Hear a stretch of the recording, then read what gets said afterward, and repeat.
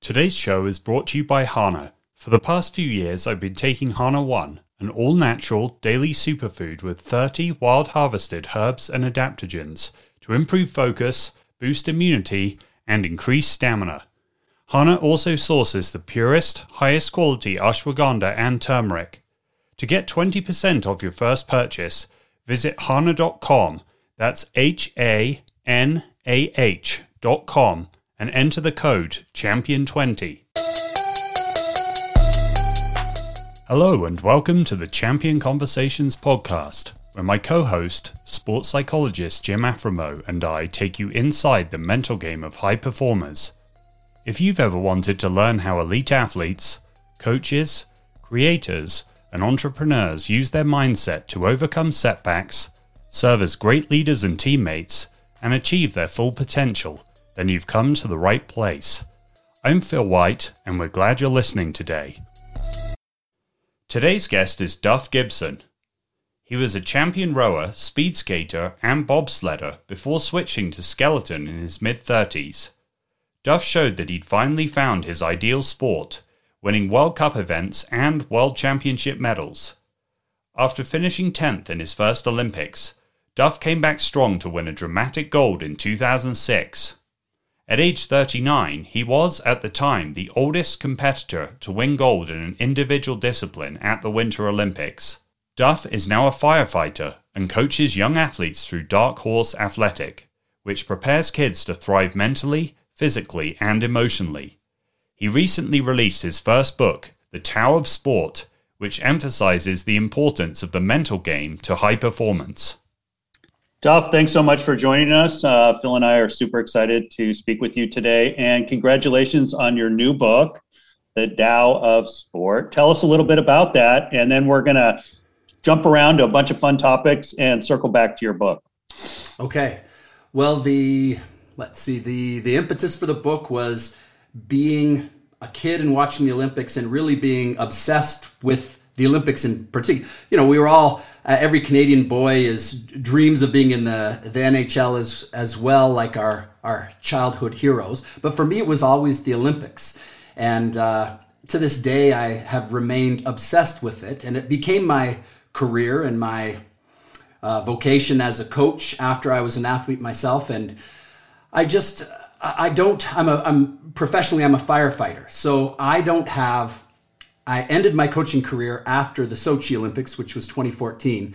And I thought, I have obsessed and thought and read and conversed about this one topic. And I've always been interested in the mental aspects of it for so many years, and been, the subtitle is From a Hotbed of High Performance. And Calgary really is truly one of the world's, at least winter, but we have our share of summer athletes also, but one of the hotbeds of Olympic sport. And so I've had these wonderful conversations from some very iconic Olympians, and I wanted to get that all down in one spot to pass along more than anything else, because it took me some of the lessons, some of the things, some of the chapters in the book I really didn't come to terms with or arrange, let's say, in my mind until well after I had finished competing myself. So hindsight is 2020, and that was the impetus for the book. Love it. Yeah, what's great about it is you were in the trenches. You know what it's like. You've been to 2 Olympics. You went from 10th to 1st, which we want to get into a little bit, but. And then you were in that hotbed for quite some time, and so you got to see things as a peak performer, but then also kind of reflect back on it, and take some of those gems and lessons learned and share them with the world. So, what a gift you're giving to athletes, but also performers across all achievement domains. Phil and I like to talk about high performance as high performance. So, what's neat about your book is it could truly help anyone. Well, I hope that's the case. It's ever since, I joined the fire department the same year I made the national skeleton team. And so that was they're always looking for, to promote the team. They're always looking for an angle or a perspective. And I was always the Calgary firefighter who also does skeleton. And so I've been asked 100 times, what are the similarities, or what do you take from one to bring to the other? And I started them both at exactly the same moment in my life in the year 2000.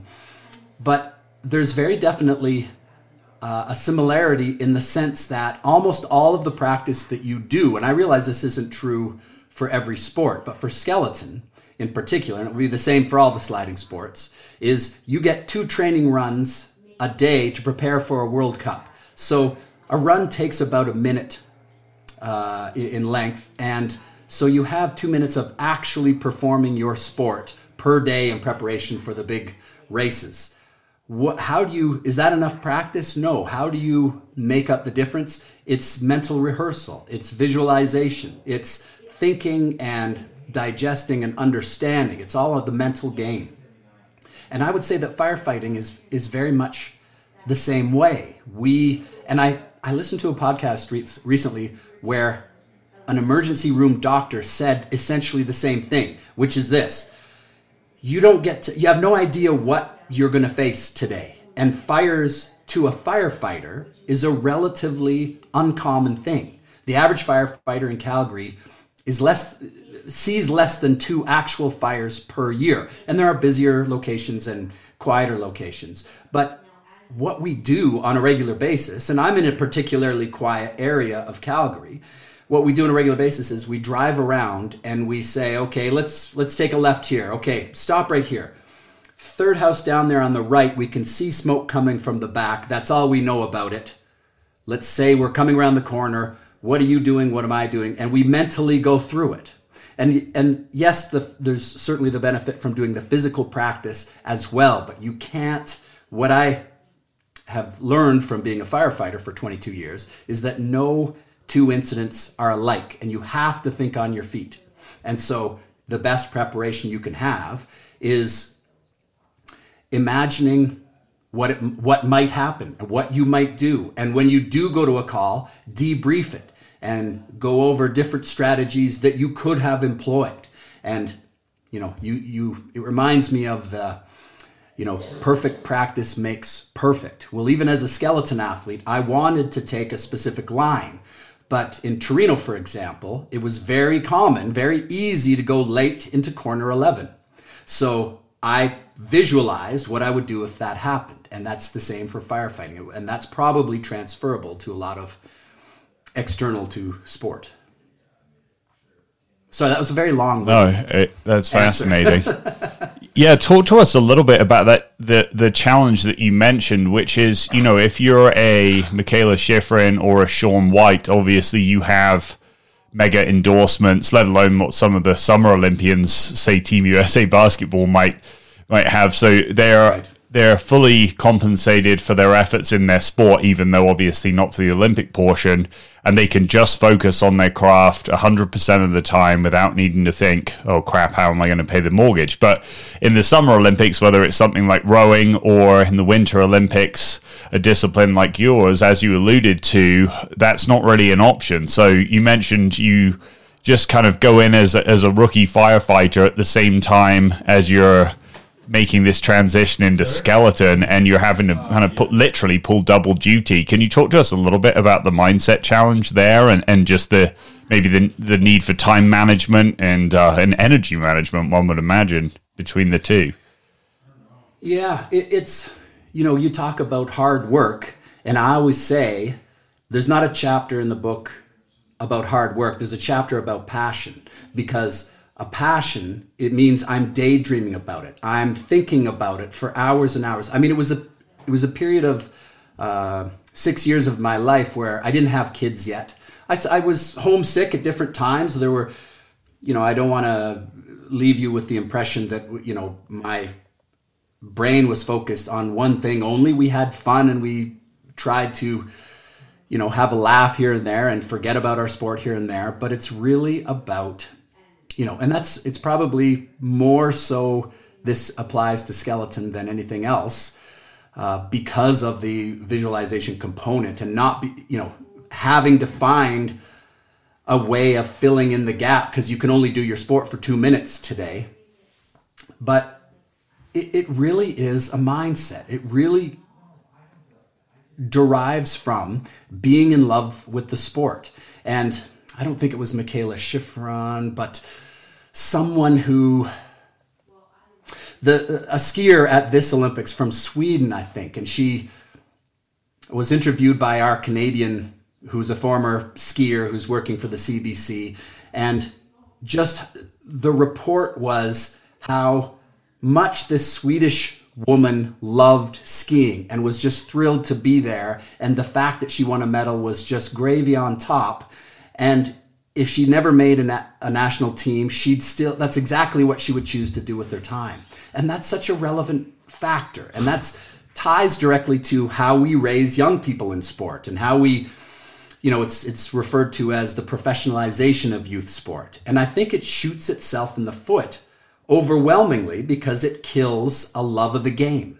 And so many I've seen a study relating to NHL players, so many of them didn't do a lot of organized hockey until they were like 14 or 15, but they lived across the street from a lake or a pond or an outdoor arena, and they played for fun, and they played for hours every day. And that was the case for me. Now, I didn't live across the street from a pond, but it was on our street. We'd play street hockey for hours and hours. There was no trophy. There was no financial compensation, but there were no grown-ups either telling us what to do. And in our minds, every goal was overtime in the Stanley Cup Finals. But it was a beautiful foundation because it was never work. It never was work for me. There were days that were harder than others, and sometimes you don't feel like going for sure.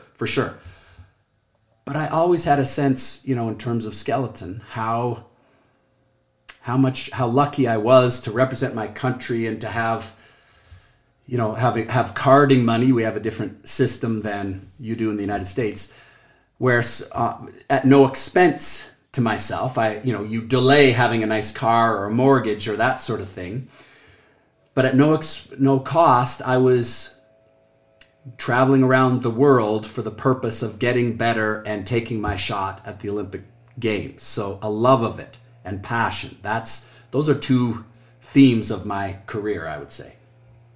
Yeah, I think that's great about your book in terms of, it's always going to be timeless, but we need that reminder because it's almost, we're too close to, our performance sometimes and forget why we do what we do, and that love of the game that you're talking about throughout your book. And what's neat too, I love how you talk about leave them wanting more, kind of make it seasonal, and variety is so important, and we forget those things, those fundamentals and those brilliant basics. And you actually lived that to an unbelievable level. Tell us about your background in sports, because you were a speed skater, and then you did bobsled. Yep. And then you win a gold medal in skeleton. I mean, that's it. What a cool, well-rounded athletic history. Tell us a little bit more about that. Well, it was, like I say, you can go back further than that. And Dark Horse is our family business, which is a kids multi-sport program. And sometimes when we start a new course, I say, my name's Duff Gibson. I won a gold medal in skeleton. Who knows what skeleton is? Okay. But I'm also a multi-sport athlete, and I'll give 5 people a chance to guess a sport I've never tried before. And there are, some of the other coaches will prompt people as to what the correct answers are, like figure skating. Someone said modern pentathlon. I'm like, okay, you fully got me on that one. But it was before speed skating. At university, I was a rower. And I was trying to follow in my uncle's footsteps. He went to the '84 Olympics in rowing. And before that, in high school, it was wrestling. And that sort of came out of my father's influence, who was a two-time Canadian champion in judo. So I did judo when I was young. And that judo is probably the martial art that is closest to wrestling. And everything else here and there for fun, because it was always about the fun. And so, yeah, when I got to skeleton, I was a completely different athlete than I was had I just jumped into it after high school, let's say. And something that I think people don't necessarily appreciate as well as they should is the fact that the training program that's best for me could be completely different than the one that's best for you. We are all, and that applies to the mental aspects as well. I know, there's a bobsledder in town here who won an Olympic gold medal and hates the Germans and doesn't want you to talk to he coached and said, don't talk to those guys, they're the enemy. And I would say that overwhelmingly that's the unusual case, and overwhelmingly that wouldn't work for the average person, but it's what motivated him. So who am I to say what's right or wrong for someone else? But in hindsight, I look back in that upbringing of get out of the house. Okay, so we play street hockey for 2 hours every day and never kept score. That was a tremendous, in terms of fitness and hand-eye, in addition to everything else you're doing, it's very clear. We didn't think of it in those terms, but it's very clear in hindsight that why you're doing that. It wasn't for a prize. It was for the joy of competition.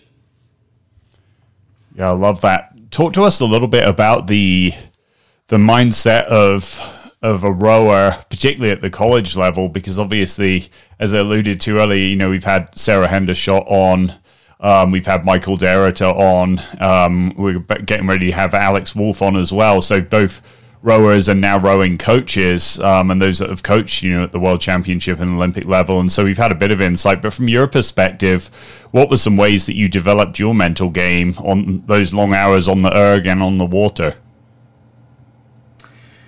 Well, to some extent, it suited me. I was just being me. And you get to a certain fitness level, a level I haven't been at for perhaps a decade or two to this point, where you train so hard that you almost, if I exert myself to that level now, I feel horrible. Whereas you just shake it off when you're in shape, right? The better shape you're in, the more you can push yourself. But when you talk about the mindset of a rower, I was one of the guys that I really was a power athlete. I should have been, if rowing was 500 meters, that would have been better for me than 2,000, which is the Olympic distance. But it's one of those things where you have people who are, 70% of their 80% of their energy comes anaerobically, and they're good at storing lactic acid, whereas you have other athletes who are just human lungs, where so much more of their I got those percentage backwards, but suffice it to say, a big chunk of your energy comes anaerobically relative to the aerobic one. So you have these mixed sort of thing. And for me, hanging on for 2,000 meters was hanging on, whereas other people probably wished it was a little longer than that. So there's all different mindsets, and it's not as painful for some and more, it's all different. But when you say the mindset of a rower, in Canada, we had a coach who was, and I'm blanking on what his name was, the most famous rowing coach in the world, and he's moved on, and he could have moved on to the United States. I don't know. But he's a British man, and he coached there for many years and then moved to Canada. And his style was, I remember one of his quotes was, when you think you are as tired as you could possibly be, you're only 1/3 of the way till death. So that's the mentality. And he was a very kind man, but he beat the living crap out of the athletes. And they would literally race on the erg once or twice a day. They would try and outdo each other for a couple years leading up to an Olympics. And sometimes that works. But to me, it works for a short period of time, and you're really chewing up and spitting out your athletes. So I don't know if you know the name Kath Bishop, but she wrote a book called The Long Win. And as soon as this coach left Great Britain for Canada, and admittedly, Canada won a couple of gold medals under this coach, that's when she thrived, because it was a separation. She was able to go to a practice and think, what's best for me right now, as opposed to, we're going to beat the living crap out of each other, and we're going to try and win today's practice, and tomorrow we're going to do the same thing. And eventually she had her greatest performance 4 years after he left. And so it's interesting that you'll have you've had a couple, you're having another rower on the program, because you might get very different answers. And I know someone that I reference in the book, a guy named Ben Rutledge, and they won the gold in Beijing in 2008. And he talks about being obsessed and how his girlfriend would call his name and he would be in La La Land just thinking about rowing, and how it was just dog eat dog, and they were just killing themselves to be a tiny bit better. And it worked. But there are certainly athletes that don't respond to that. And that was Kath Bishop's story, and I found that fascinating myself.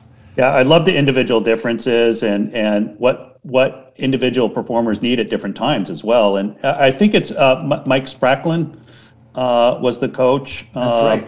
And we're going to have Adam Creek on too. We're friends with Adam. And he was on that. Yeah, he was on that team. Yeah. Yeah. So talk about, like you said, just some incredible rowing stories out of Canada. And then what an amazing coach. I've heard so many great things about him. I don't mean to sound judgmental on someone who has never coached me, but Adam Creek would be, and I remember him talking about, he did a TED Talk, and he talked about aiming to fail every day. And you're like, what are you talking about? Pushing yourself, in essence, it was setting a standard that was so high you couldn't achieve it, and then trying again tomorrow. And it's,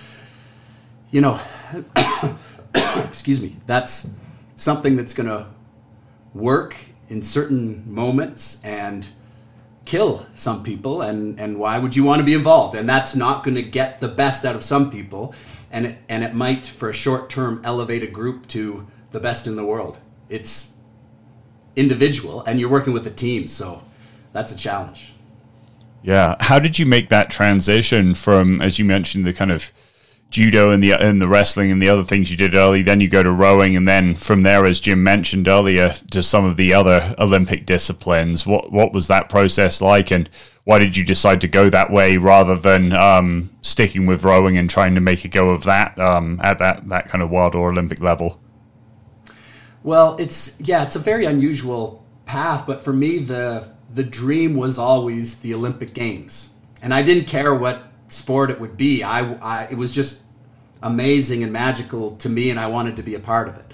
So each time I did a sport thinking this is it, and got to a point and realized that the games were coming smaller, they were harder and harder to come by, and I was still too far away from what it would take to be world class. And so I moved on to the next. With regard to you asked specifically about, what was it, wrestling to rowing or rowing to rowing? Just all the transitions, yeah. Yeah. Well, I was, we get tested on the ergometer, and the ergometer, now they use a Concept 2. Well, Concept 2s, when I rowed, I'm giving away how old I am, was just invented, and it was the first version of it, and it had like the hockey cards almost. It was the leftover bike parts, I think, that the brothers found, and put together. That's hilarious. That's right. So I think the first, it was version 2 of a Concept 2, where the flywheel was encased in something, but it wasn't, you could still stick your finger through. So that gives you, if you've been a rower or a coach for a long time, that tells you exactly when I was a rower. And we did our testing on something completely different called the Dr. Jessinger's ergometer, which was this orange steel thing. And the difference was that there was no spring. You had to push the oar back to engage the flywheel again. And all our national team, I could tell you exactly what a national team senior level score was, etc. And I was national team caliber. I was quite competitive for lightweight, and I was a lightweight back then. But there was no lightweight in the Olympics. And it got to the point where, I wasn't going to wait until, 2 or 4 Olympic quadrennials went by where they started to incorporate lightweight rowing. And it was getting harder and harder for me to, I was 170 pounds and you had to max 160 to be a lightweight. So it was, and I'm 210 now, so it was getting harder, and I was still growing in university and harder to maintain that size. And I'm not 6 feet, I'm a little bit under 6 feet, so I'm not really designed to be a heavyweight rower. So I thought, I'm moving to Calgary for my university. I just watched the 88 Olympics. There's a sprint, there's a 10,000 meters, somewhere in there I'll find my distance. And again, was pretty successful almost immediately, but couldn't quite narrow the gap to what was world class. And I had a friend who was a bobsled coach, and he said, you're a sprint speed skater, why don't you do some sprint training with us? And it'll probably help your starts for speed skating, if nothing else. And within a year, I was ranked higher in bobsleigh than I was in speed skating. So I made that transition, and I would say that I was just as qualified to represent Canada in bobsleigh as I was in skeleton, but there are the politics in the bobsleigh. And if you want to have world-class equipment, the easiest way is to buy it yourself. Well, in bobsleigh, that's, you're looking at six figures now.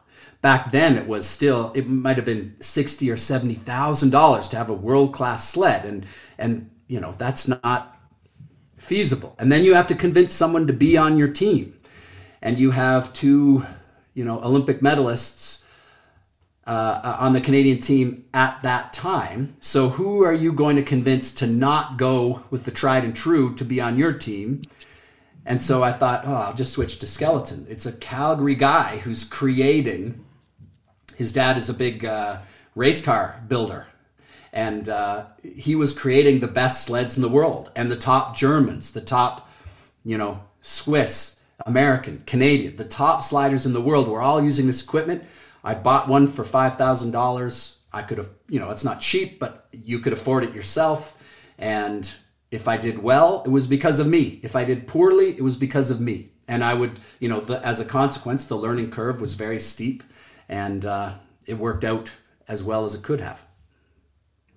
That's really interesting. Yeah. And so you mentioned being, naturally a power athlete. What is the rush that you get from moving quickly, powerfully, and particularly in the case of the bobsled and then the skeleton, really fast down a bloody steep, icy hill?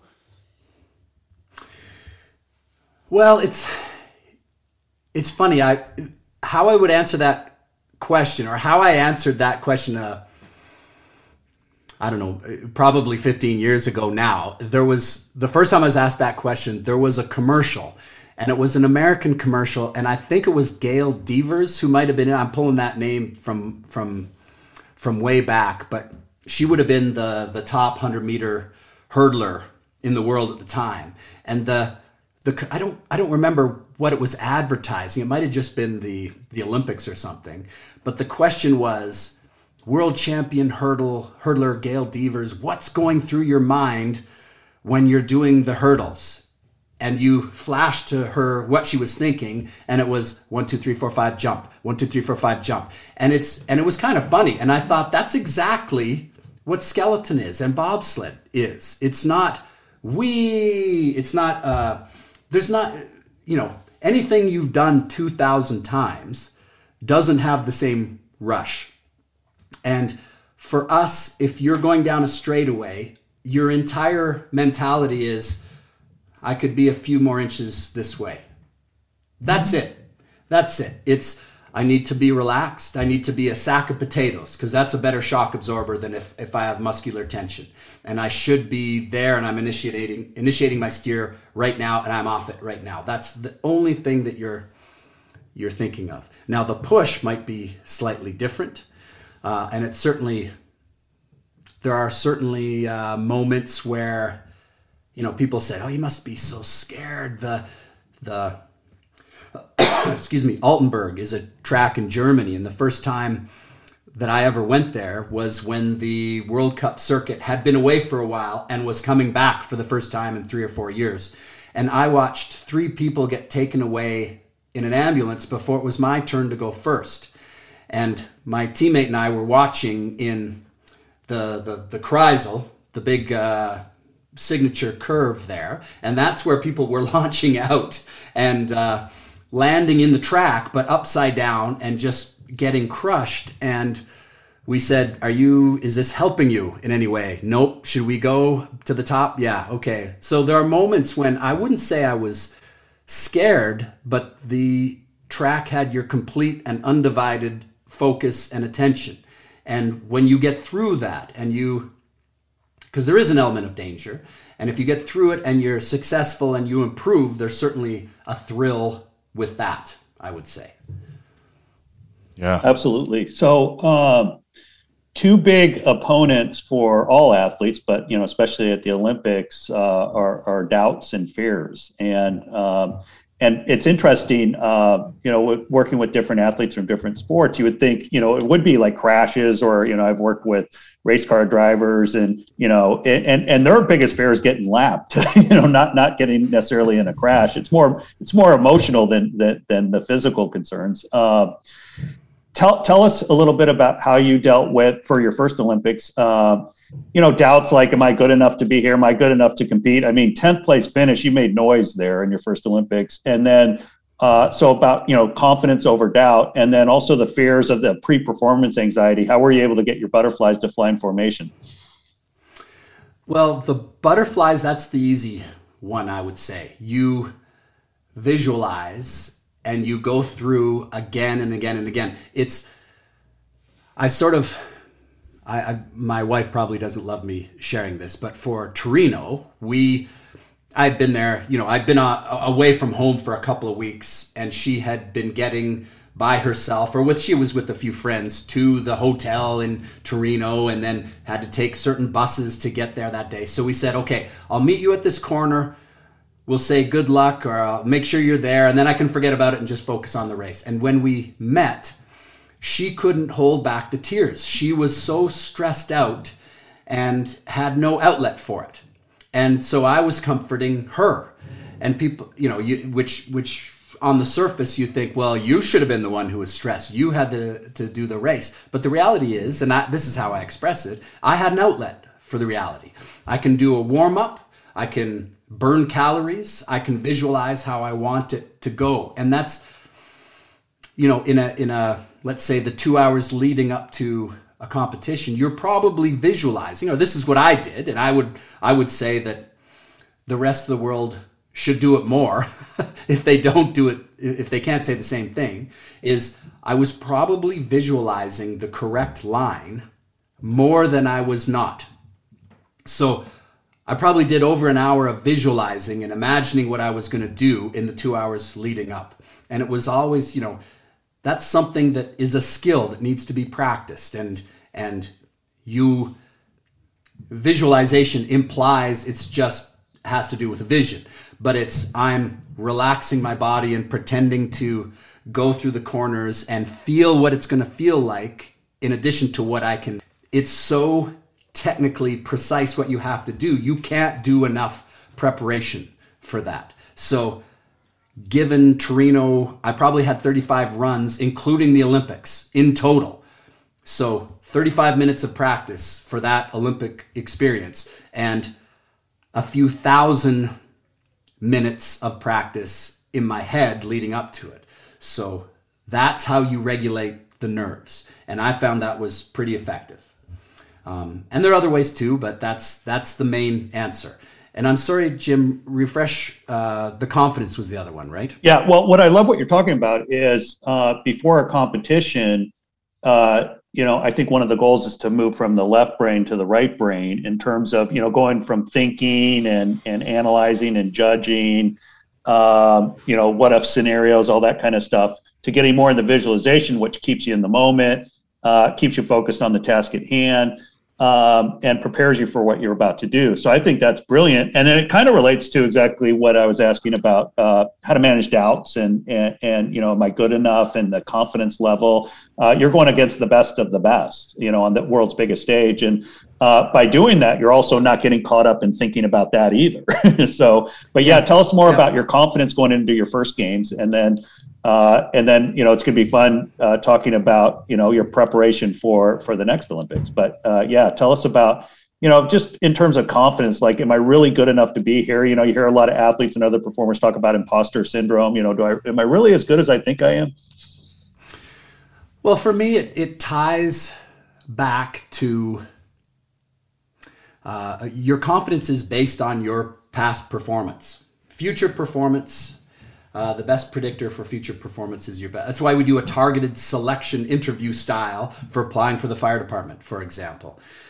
So my preparation for the Olympics itself, so let's say the 3 training days leading up to my second Olympic race, my worst training run was fourth, had a rank of 4th. And that's me jogging off the top because I was getting over an injury, so I was very particular as to when I was doing the high intensity speed training. And so I never did a full out sprint push start in training. And even so, my worst ranking was 4th in training when other people are doing, polishing runners and race suits and pushing as fast as they can. So that told me I'm in this, and I have a very good chance of being on the podium. At least you don't, I say it's like downhill skiing. A little, you saw this in the slalom yesterday. A carve is very fast. You turn it slightly more, and that's break. And just like there's one section yesterday where it's like, oh, and they're 8/10 behind. They were leading, and now they're 8/10 behind because you're stopping.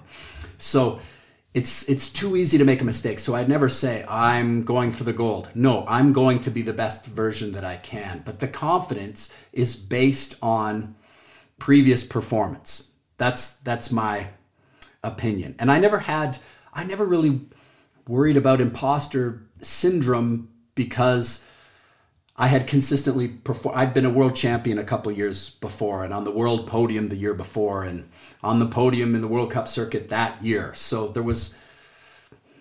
it was all about, I think the biggest lesson for me was, if I take care of my business, if I do what I need to do and, do my homework and cross my T's and dot my I's, then my performance takes care of itself. And that's so freeing to not worry about what anyone else is doing. And you know what else you remind me of?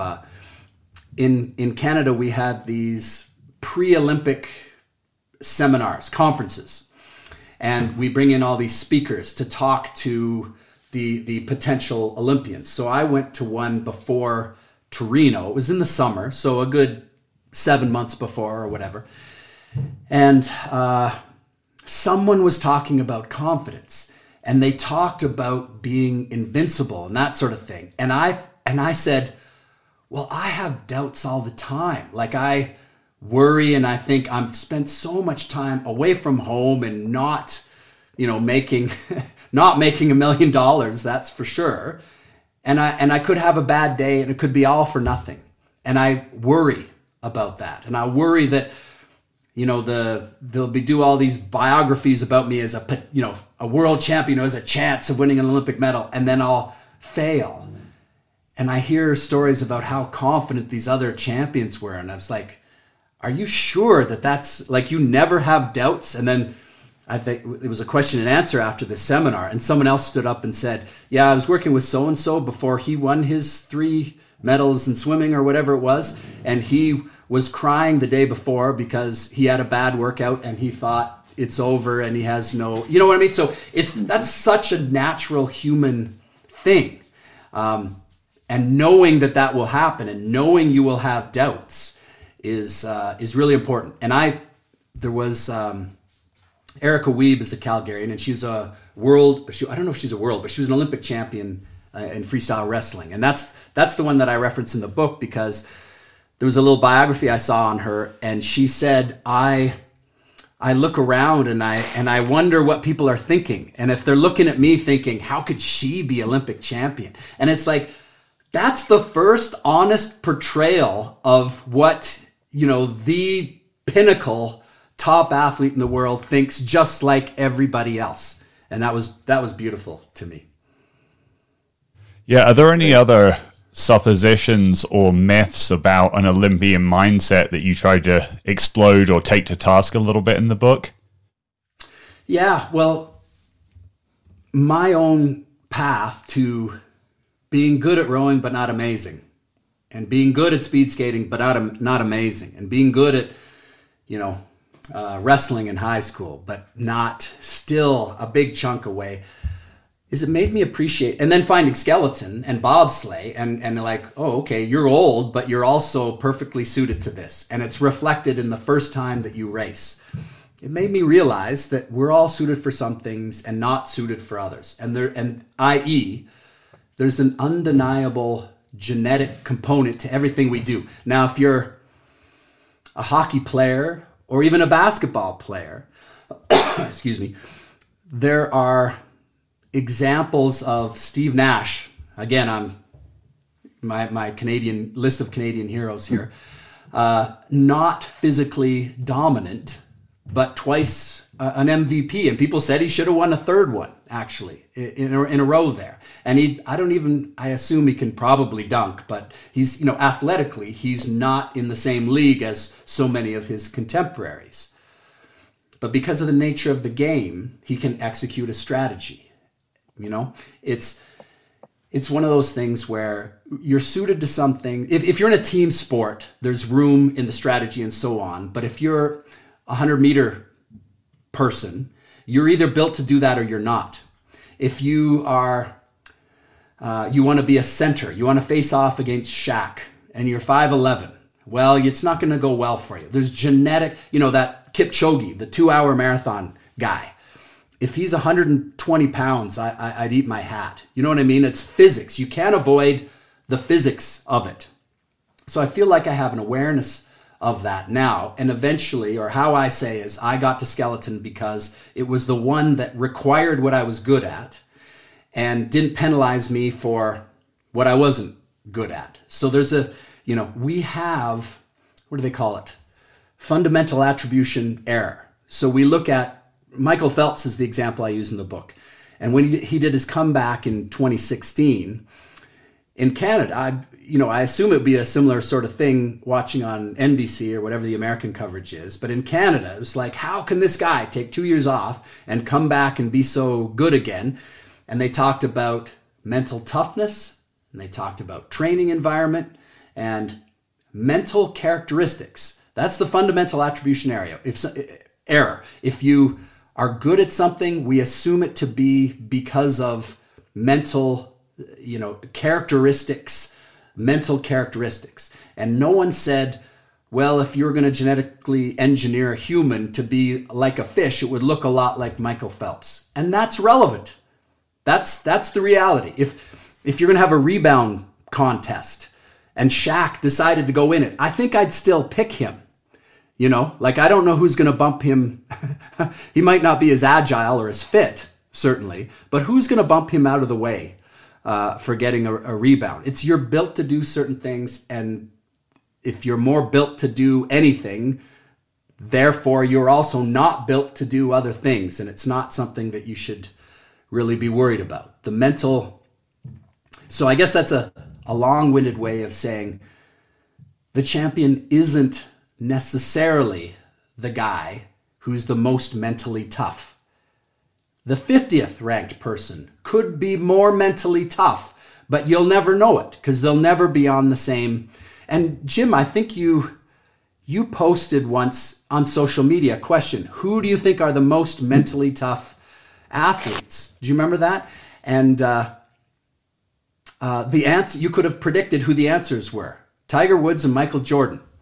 And you and I engaged back and forth a little bit there because I said, the truth is you have no idea. It depends on your definition of mentally tough, first of all. And number two, you have no idea if it's toughness or just loving being there. Yep. And so would you call that toughness? Mentally consistent? Hard to argue against Michael Jordan or Tiger Woods. But you think of, when someone says mentally tough, I think handling adversity. And you are, you're coming off an injury and someone, humiliated you in the last competition and you have to be mentally tough and put your best foot forward. And I think that for sure that happens to everybody, but it's also, most of the time I would say, it's you can't imagine being anywhere else. And you're dying to do what you've been dreaming of doing, which isn't tough at all. And people say, to your point, Phil, about me doing all different sports to get there, people say, oh, wow, perseverance. Well, if I loved every minute of it, was it perseverance, or was I doing something that I would rather have not been doing anything else? And therefore, is it perseverance at all? Or what do you mean by, excuse me, what do you mean by perseverance? That I did one thing for a long time? Yeah. Well, also, you're an example of what Dave Epstein talks about in his book Range, about having a large sampling period and a large sample size of things. And obviously people then try to reduce that down to are you in the Ericsson camp, popularized by Gladwell? And that's where that book, Dave talks about this pretty openly. He was asked to take the other side of a debate to Gladwell, specialization versus range. And then that led him down a, 6.5 year journey to, is this a book? And if so, what is my actual take, rather than them just saying, well, here's what Gladwell's going to say. We want you to sit across and just take the other position, just like high school or secondary school debate class. But do you think that sampling period and finding not just the things that you could apply, the mental skills that you talked about, but also just, as you said, the physics, the genetics, the predisposition, the enjoyment of that really contributed to you landing on what you did? Yeah, absolutely. It's nature nurture, and there's no debate at all. You say that some people say the nature nurture debate. It's nature and nurture with no debate. You can't avoid either of them. Now, as I said before, if you're a hockey player, then you've got examples of Zdeno Chara and Theoren Fleury. It was a guy who played for the Flames a couple of years ago, and I think he might be 5'7" or 5'8". So there doesn't appear to be a body type for certain things, and therefore we assume it's heart and grit and that sort of thing. But David Epstein's side of the coin versus the, Daniel Coyle, I would say, is another author talking about the environment, and your, being an expert is really about myelin on nerves cells. It can't not be both. And depending on the demands of the sport, if it's something that's what they're really talking about is something that requires a tremendous amount of skill. If it's running 100 meters, there's technique involved, but it's really about training, and are you suited to do it? It's Michael Phelps.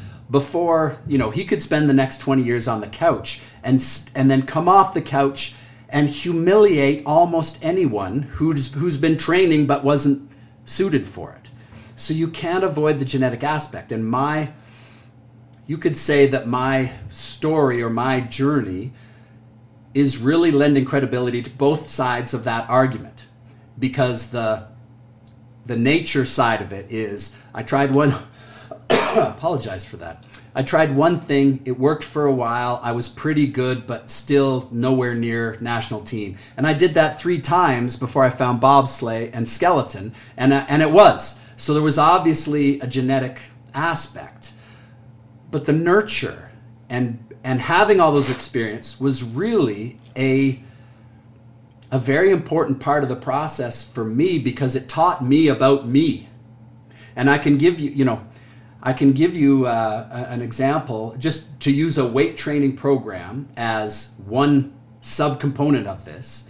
I spent all year once. I had a track coach who Olympic lifting worked fantastically for him. And he said, okay, we're going to do, high pulls and cleans and all these different subcomponents of Olympic lifting. And I did that for months, and it did nothing for me. And I switched back to what I knew worked for me. And within 2 months, I was back to where I needed to be. And that was a valuable experience, because, I look at some of the great trainers that are in the same areas that I've been in, and I can go, I'd pull a muscle in the first week. I'd be injured in the first week doing that program. And what I found for me was, the stronger I was, the more powerful I was. The speed for me was a product of how strong I was. full stop almost. And that's having the benefit of trying it from a running perspective and building strength after, from a power perspective. I've gone through the gambit and I knew what worked for me, which is just experience. So. Yeah. Well, what I would say, though, that really stands out for me is the courage to try. On social media, I tweeted yesterday, I think it was, the only impossible journey is the one that you don't start. And you definitely demonstrated in a variety of ways the courage to try something new or different. And I think that that's important to mention. And then also, too, I like how you had big goals and dreams from early on that, look, somehow, some way, I'm going to be an Olympian. And I think that's really, really cool. Take us to after your first games. You finished 10th. You did a great job there. That must have been such a rush. How did you pace yourself for the next 4 years? And did you feel a lot of expectations to be like, okay, now this time, I'm gunning for the podium? Yeah, it's the way I say it is I had dreamt my whole life about being an Olympian. And then when I was an Olympian, it was not a wonderful fairy tale story. I had just won in the race immediately preceding the Salt Lake Olympics. I had just won my first World Cup medal, and I thought I had a chance. I thought I had a chance to be on the podium. And I was 34, and someone asked me if I was a coach there, and so it wasn't particularly, like, I really related to the fact that people say there's a post-Olympic depression, and I went through that because there's so much media attention leading up to it.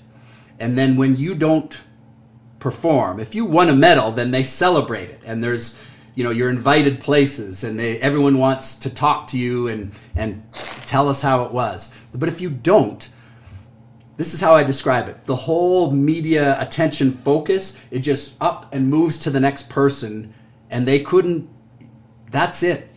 No one cares to talk to you from that point forward. And that has drastically affected how I see the Olympics now, because I felt that. But in my event, Jim Shea was an American slider who won my event in Salt Lake City.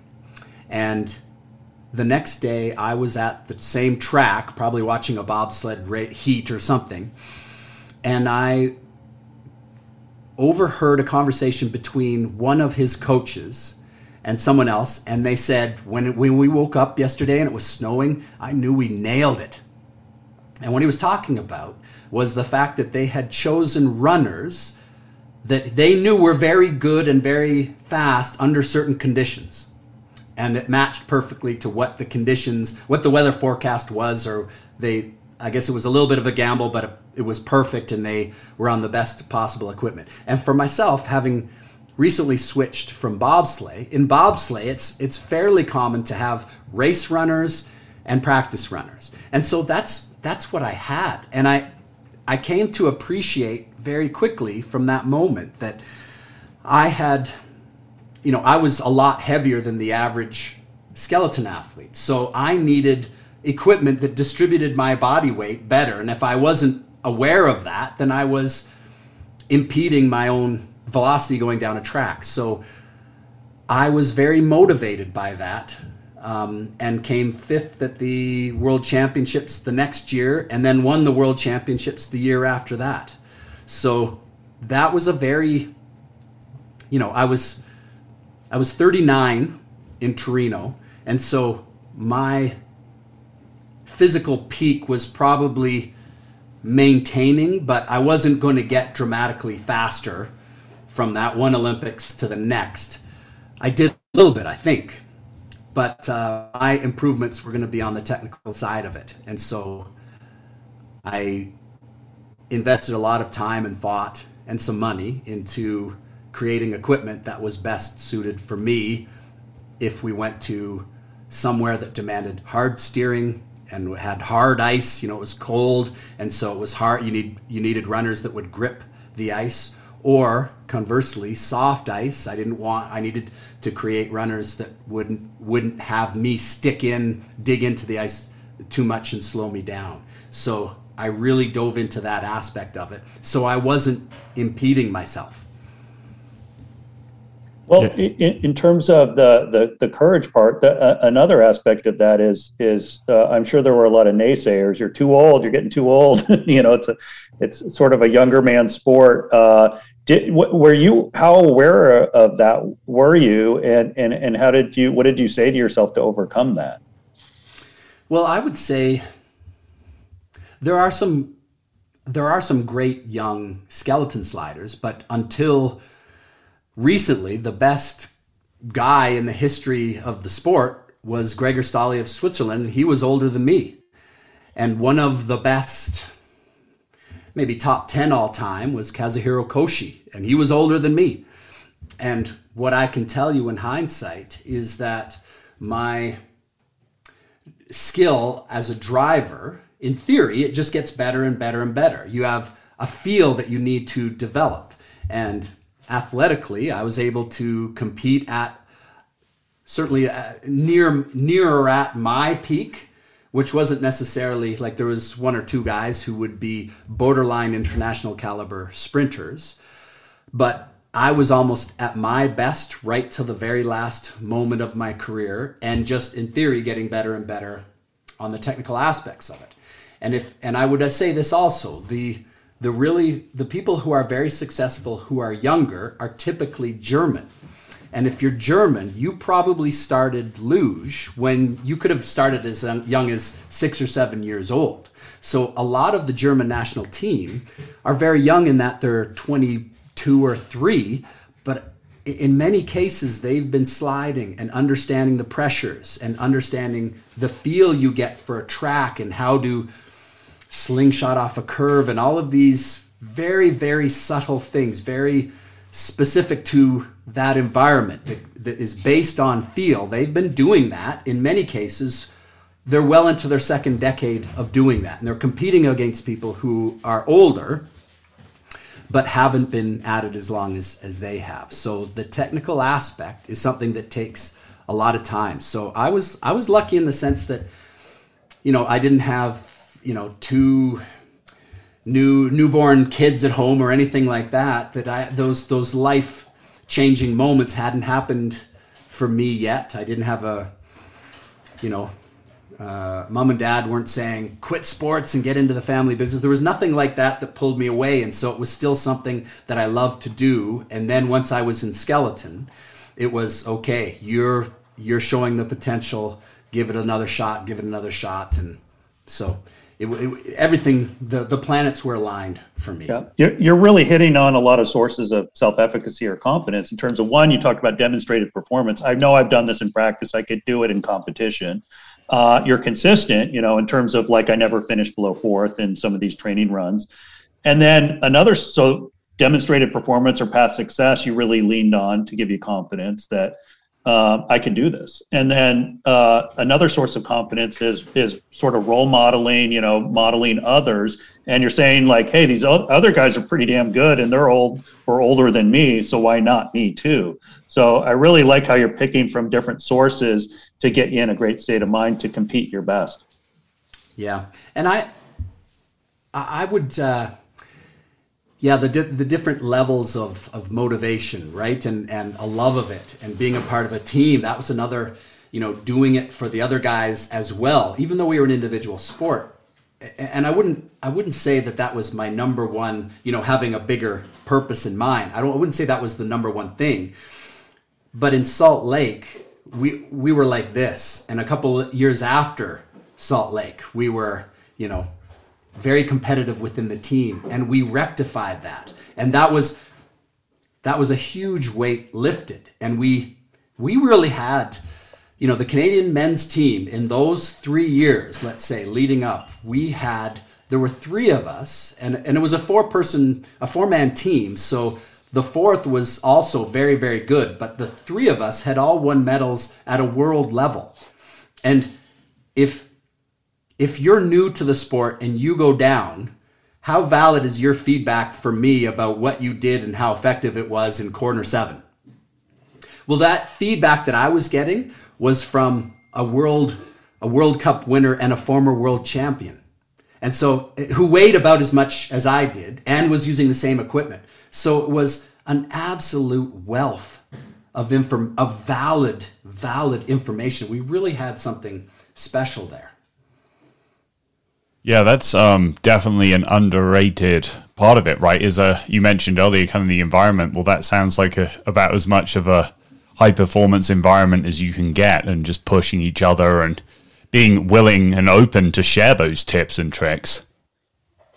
Yeah, well, it's you came to realize, like, my best year ever, where I finished second overall in the World Cup standings and won the World Championships. We didn't have a technical coach that year. Our previous coach left, and it was before our next one arrived. And that was, and my teammates would tell you that as a team, we had a great year. It was my best year ever. And part of the reason for that is a coach can only ever be at one spot on the track, or you film at a second spot on the track. Whereas I had 2 and often 3 teammates who could tell you exactly what they did and had a good suggestion for you if you had an issue in every track. And there were, you go to the same track maybe you've been to 5 times before for the first time this year, and corner 7 is just different. And did you get it? Yes? Okay, well, here's what I did. Okay, and then that was valuable information. Or none of us got it? Okay, you do this, you do that, and you try something in between, and we'll talk at the end of this. And it was a very effective way of amassing a tremendous amount of information. And we were lucky in that we were willing to share that information, and it was very good information based on our experience. Yeah, you mentioned earlier something that I think is really underrated, and I've had a couple of conversations with folks at Fusion Sport recently, who make the Smarter Base athlete management system that takes all the inputs from the wearables and then visualizes things and shows trends and models. And a couple of the guys there were mentioning the fact that being available it is really important, i.e. not being injured or ill. Can you talk a little bit about, over the course of a 4-year cycle, you mentioned some types of weight training that were not well suited to you, and you got to know that, so you were able to maybe potentially avoid injury there. But what were some other ways that you made sure that, whether it was the World Cup, the World Championships, the Olympics, selection events, or just daily training, that you were able to put your hand up and say, yep, here I am? Well, your example is a good one, and because I had a record for being the oldest gold medalist in an individual sport in the Winter Olympics there for a while, and it's like, how did you do that at that age? And it's Jerry Rice, saw him in an interview once saying, "Yeah, I trained smarter," and what he meant, I think, in his explanation is exactly what I would tell you, is I continued to learn about myself and understand how to most efficiently get me to my best state of preparedness. And I would say also that I find that I'm more likely to get sick if I push myself over a certain threshold, which means I'm tired. I'm still a little bit tired tomorrow. I didn't get quite enough sleep. See, if you're a sprinter, half of being a good sprinter is being loose, rested, no muscular tension. Well, that involves less training, and more therapy than more training. I'm going to do more sprints. Well, I knew that didn't work. And I knew, from a nutritional perspective, that was important. And the stress, well, I was good at alleviating the stress from the visualization and the mental rehearsal of doing the run correctly again and again is probably the most effective training. And I look at skeleton today and I see people who are the most extremely dedicated track athletes who don't put into the time for the mental aspects. And it was the monobob, I don't know if you watched the monobob at all from the Beijing Olympics. That event was just a day or two ago as we're recording this. And the difference, the winners almost had nothing to do with push speed.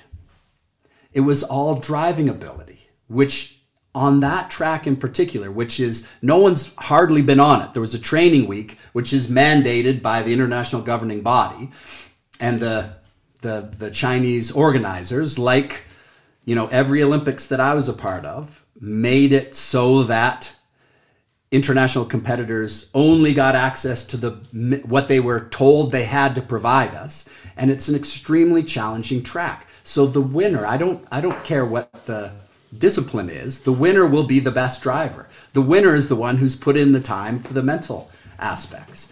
And a Canadian woman got fifth, and she was first after the first run and ninth after the first run, and I would never be, you know, Martin Dukers, who's the best slider in the history of the sport, had two crappy runs also. So I could never be, I have no idea, you know, what their training routines are, but clearly it has to do with not 4 more hundreds on the push, but, you know, those 5 spots on that track where you're going to lose 2 or 3 tenths is much more relevant than knocking 500s off the push. It was just such a demanding track.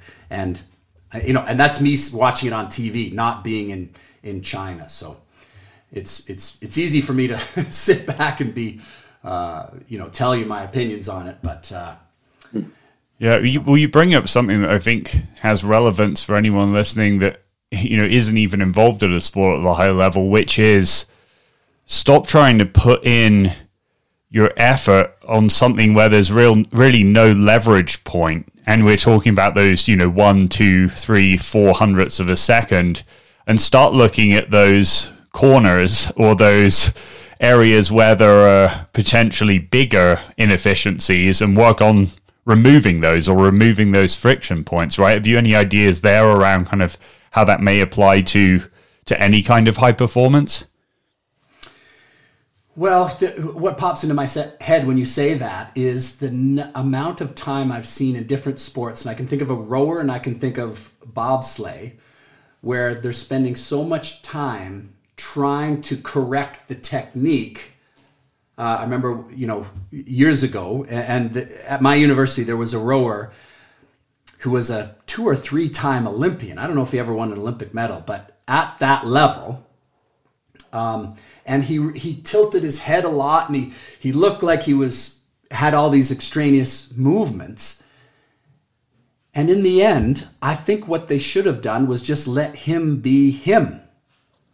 And you have people who, I can think of watching the New York Marathon. This would be like 15 years ago or something. And this guy who won it had such a vertical bounce in each step. And the commentators were very critical of him and said, you know, if he could, you know, look at all the energy that's going into that motion up and down. If you could transfer that forward, he'd be so much faster.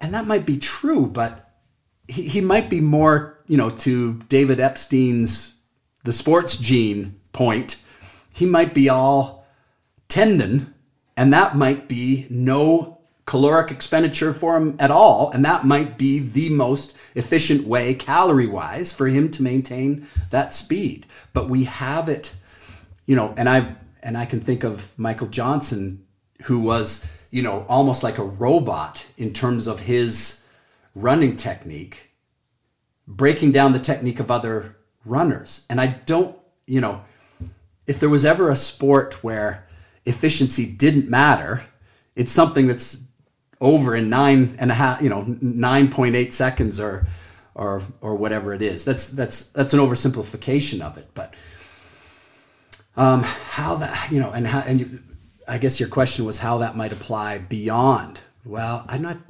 not sure. I'd have to think about that one. It certainly all ties back to you knowing you.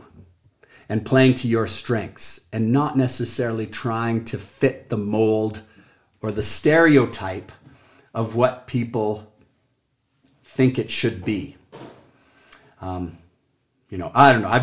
I'm getting other examples that are popping into my mind, but they're sport examples. Yeah, well, I mean, in running, I remember the British journalist Richard Asquith wrote a great biography. There were 2 Zatopek biographies that came out within a year of one another, and I haven't read the other one, but I think his is called "Today We Die a Little" or something along those lines. And he said, one commentator had said, Zatopek runs like a flagging horse, a horse that's straggling near the back at the end and just trying to hang on. And it's like, well, the guy won the 5K and 10K, so basically the Mo Farah double.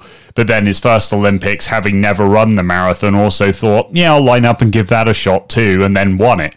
So imagine, somebody doing that, and also was obviously way ahead of his time in terms of interval training and everything else. Or then a more recent example is Paula Radcliffe, the British runner who had the bit exaggerated kind of head bob, and well, things worked out pretty well for her in terms of holding the women's marathon record for the longest time.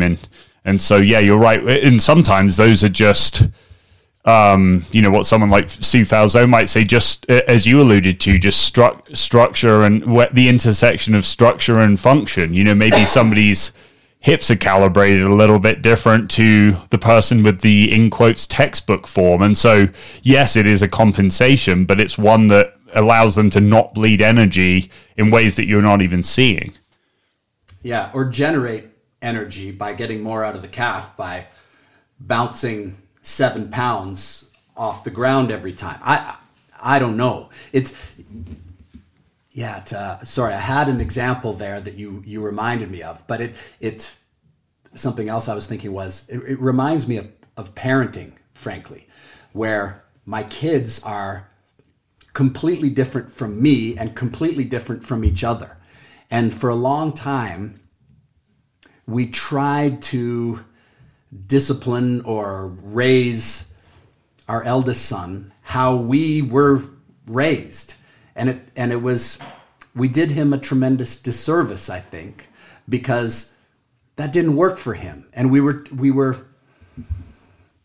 making things tougher for him by trying to fit a square peg into a round hole, in essence. And, why would you try and change something? I feel like for a self-aware athlete, we often, one that pops into my mind is the rate and depth of your breathing is not something anyone ever practices. And I don't know if I saw the study myself, but my understanding is the research says that you will naturally do that to optimize your caloric requirement to the amount of air you pump in and out of your lungs. And the one exception might be swimming there where you can't breathe freely. But so much of what we do is playing to our strengths, and it naturally occurs in the way that's the most efficient for you to do.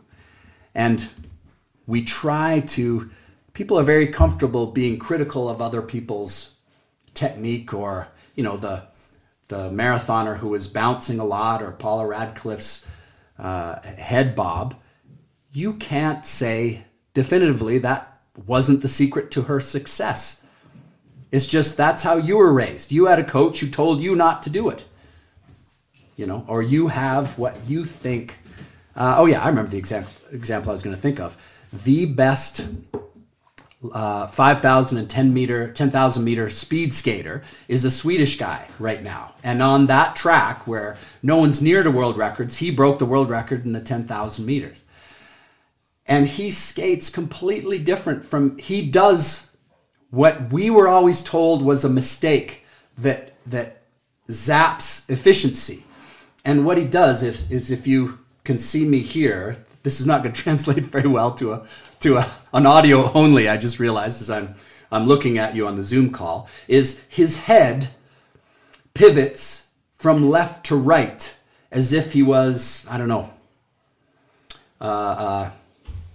what's an example? I can't think of an example. But and what I think he's doing in very basic terms, and I'm struggling with how to describe this without visually showing it, is I think he turns, it looks like the torso is turning, which is absorbing energy, but I think he does it secondary, so it's adding to the length of his stride.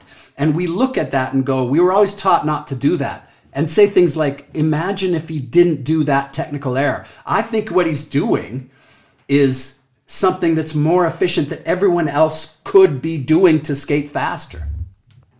Yeah, you even heard that with commentators. You were talking about sprinters, like with Usain Bolt, like, oh, there's too much hip roll and this kind of thing. And yeah, there's a great example of where, another great coach in that discipline, Charlie Francis, where was reviewing video and somebody said, well, it looked like the knee was kind of caving in on one side or another. And he was like, yeah, but he just ran like a 9.83 there, so I think we'll leave it alone. Yeah. Ben Johnson is an excellent example. And you could say, you look at powerlifting, and there are some people who put their feet a foot apart and can squat 500 pounds. And there are people who have their knees quite wide apart, like a sumo stance, and they can do 600 pounds or whatever. That's something that's those two styles seem to compete on an even playing field. And so therefore it has to do with your structure and where you're, how thick and what angle and moment arms of muscular attachments.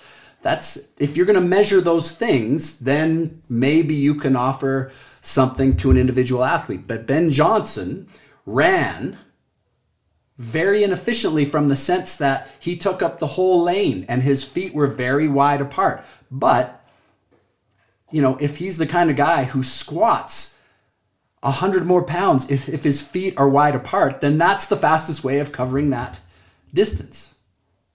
Yeah, what's interesting about this is it's also what we're talking about as a metaphor for resisting socialization in general, that, socialization tries to make everyone the same. And so what you're talking about, I was thinking about a lot of golf examples when you guys were talking about some of these different athletes. You see a lot of swings. Jim Furyk is one that he's one of the all-time leading money winners, a U.S. Open champion in golf. And, his swing has been described as an octopus falling out of a tree. And so, imagine if someone had changed that swing when he was growing up and tried to fit it into this textbook example, what a golf swing should look like.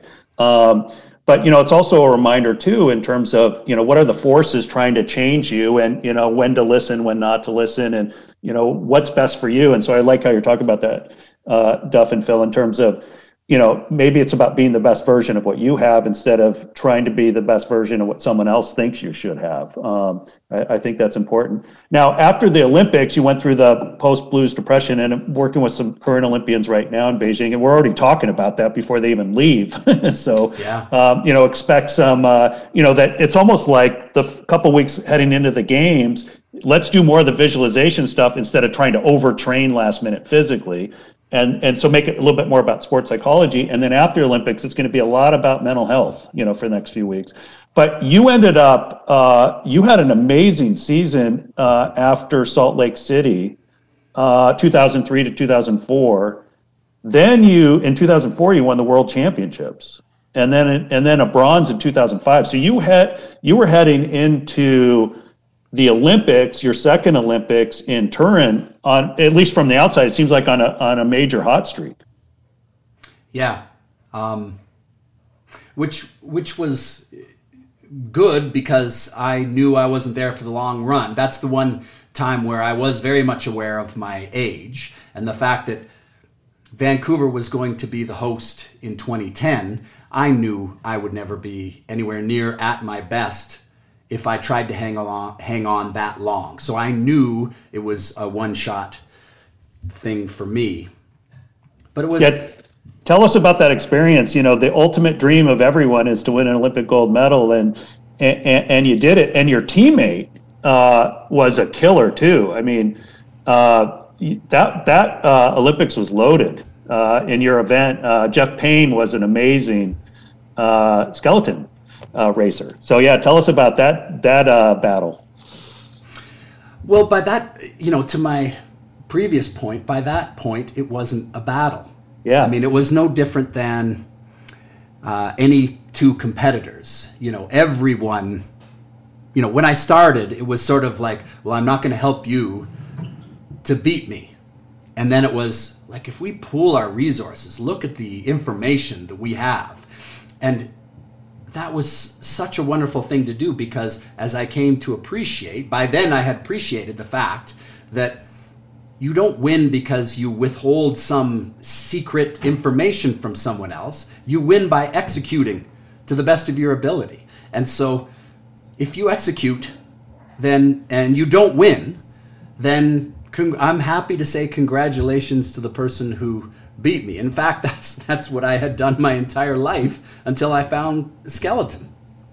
So yeah, that was, and Paul Bohm was the third member of that team, and Paul finished fourth. And he, I don't know how familiar you are with the sliding sports, but in skeleton, the ice in that case was about minus eight or minus 10, something in that neighborhood. So that's very brittle, hard ice. And, a little chunk will break off here and there. And so they sweep the groove of any kind of impediment there after every slider. And what Paul did was he came out of the groove on his first run, the sled went sideways, and he smacked immediately into the wall. And that's something that would be difficult to do if you're trying to do that on purpose. And every once in a while it just happens, and it's most likely because there was just a little chunk of ice that was at the exact wrong moment for Paul. And the frustrating aspect of that is that him hitting the wall there with essentially no speed compared to what you were going to hit further down the track, that cost him more than the difference between fourth and third place. And so we had a chance for my team to finish first, second, and third in the sport. And Canada has twice in a Winter Olympic event finished first, second, and fourth. No one's ever gone 1, 2, 3 for Canada. So, and Paul was the consummate teammate and is a wonderful, kind, supportive person. And that's my one negative that I have looking back at that we couldn't have swept, or for Paul specifically, that he wasn't, for something that was absolutely not his doing, or it wasn't a mistake. It was something that just happened, and that we otherwise wouldn't have been this historic. I guess we are historic. No one's ever gone 1, 2, 4, but something that would have been news for the entire Olympic world, and not just something that was the best that Canada had ever done, or you know what I'm trying to say there. So, yeah, and I'm sorry I distracted myself from what your original question was. Well, tell us about your gold medal winning race.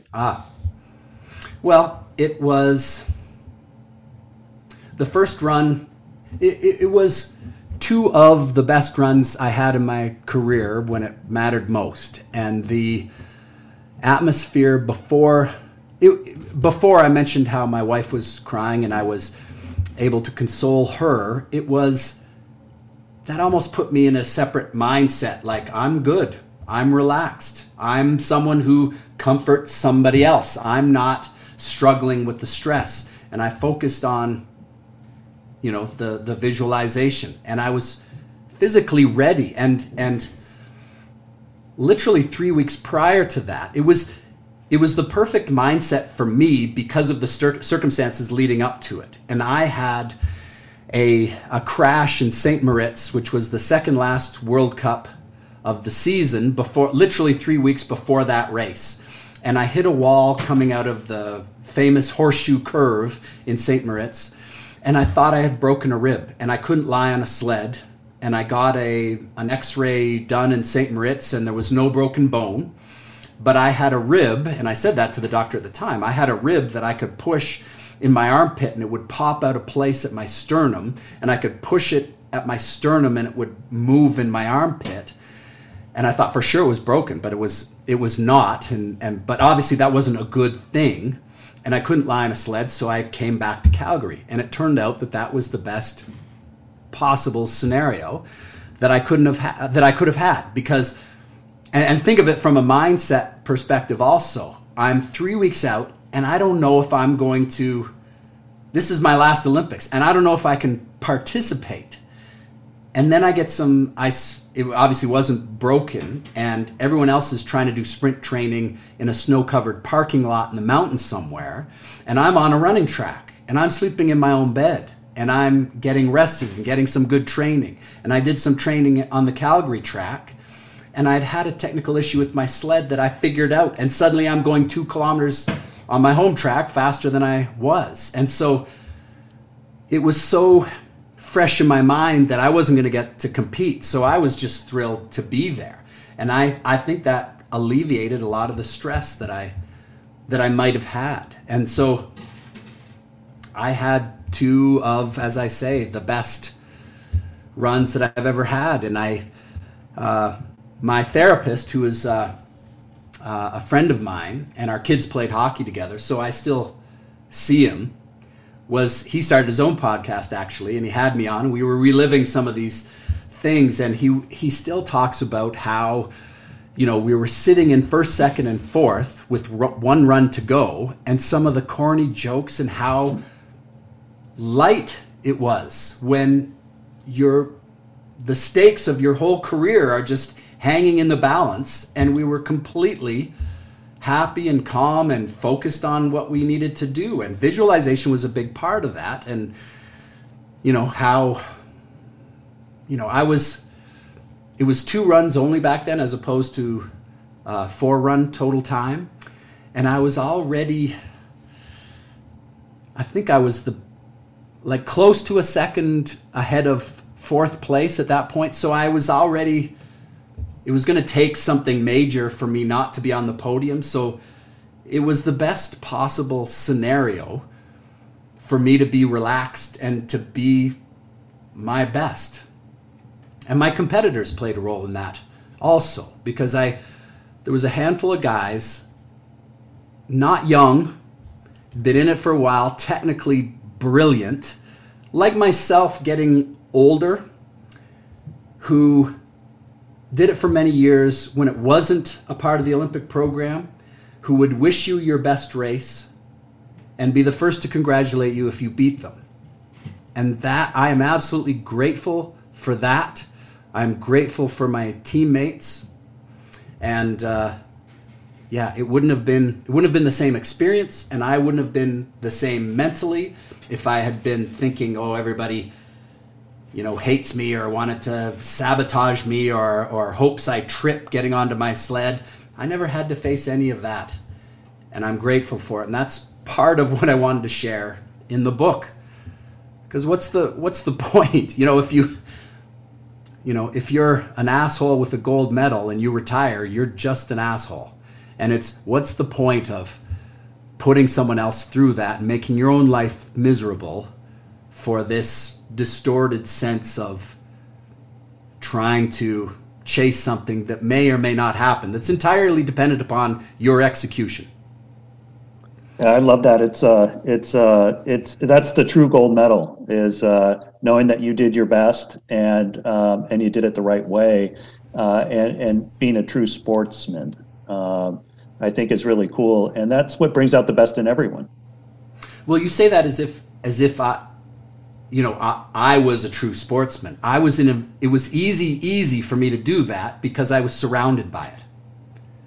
So I don't want to take too much. I mean, I would say that's how I was raised, but it's you show your true character in the worst of circumstances, and I had the best of circumstances, to be honest. Everything went perfectly. I thought, 3 weeks before, I thought, I'm in trouble here, but everything went as well as it could have. So it was easy for me, to show my best sportsmanship characteristics. But it's also interesting if I'm sure you would have read Open from Andre Agassi. That's a book that was from a couple of years ago. Yeah. And I thought that was a fascinating book in terms of his awareness of his own butterflies and his being, like he said, his quote was something along the lines of, he thought when he won, everyone started treating him completely differently overnight. And it was almost like he was let in on a dirty little secret that winning changes nothing. And that was really my experience. My life didn't change. I probably, I got a bunch of speaking opportunities that I wouldn't have had. I'm invited to speak on your podcast today. You interviewed me for the Original Champion's Mind, which is a credibility you have earned or not, because everything went perfectly, 16 years ago or whatever it was now. Well, you also inspired John Montgomery, who wrote a gold medal reflection in the book too. So yeah. How about that? Back-to-back gold medalist for Canada in skeleton. Yeah. There was, and Jeff was a world champion, and before him, the guy who built my sleds, Ryan Davenport, was a 2-time world champion, and still has, there's such a tradition just here in Calgary. And Ryan Davenport built my sled, and by the time the Dukers brothers from Latvia and Trechikov and those guys had taken the sport to such a huge level athletically, the circuit went back to La Plagne, where the 92 Olympics were in France, and beat Ryan Davenport's track record.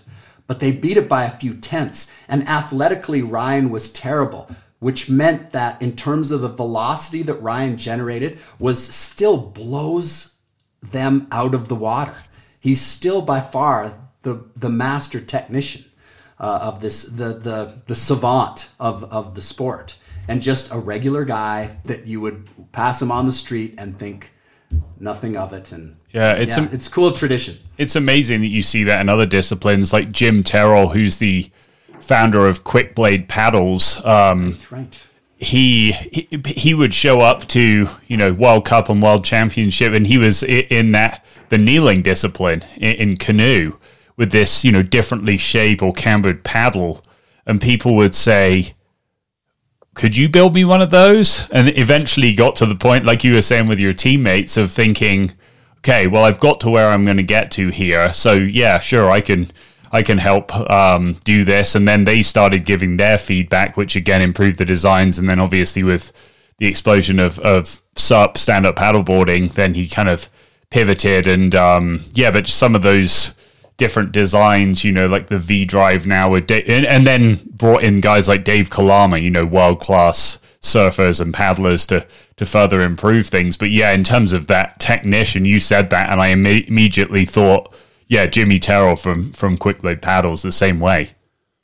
Yeah, and I have a Quick Blade paddle because I'm a bit of a SUP nut. I'll never win a race or anything, but I'm me too. So into it. Yeah. Which one do you have? It is a 3-dimensional one, but I don't like. I could probably tell you it's 93 square inches. It's probably 5 years old now, so okay. I don't know.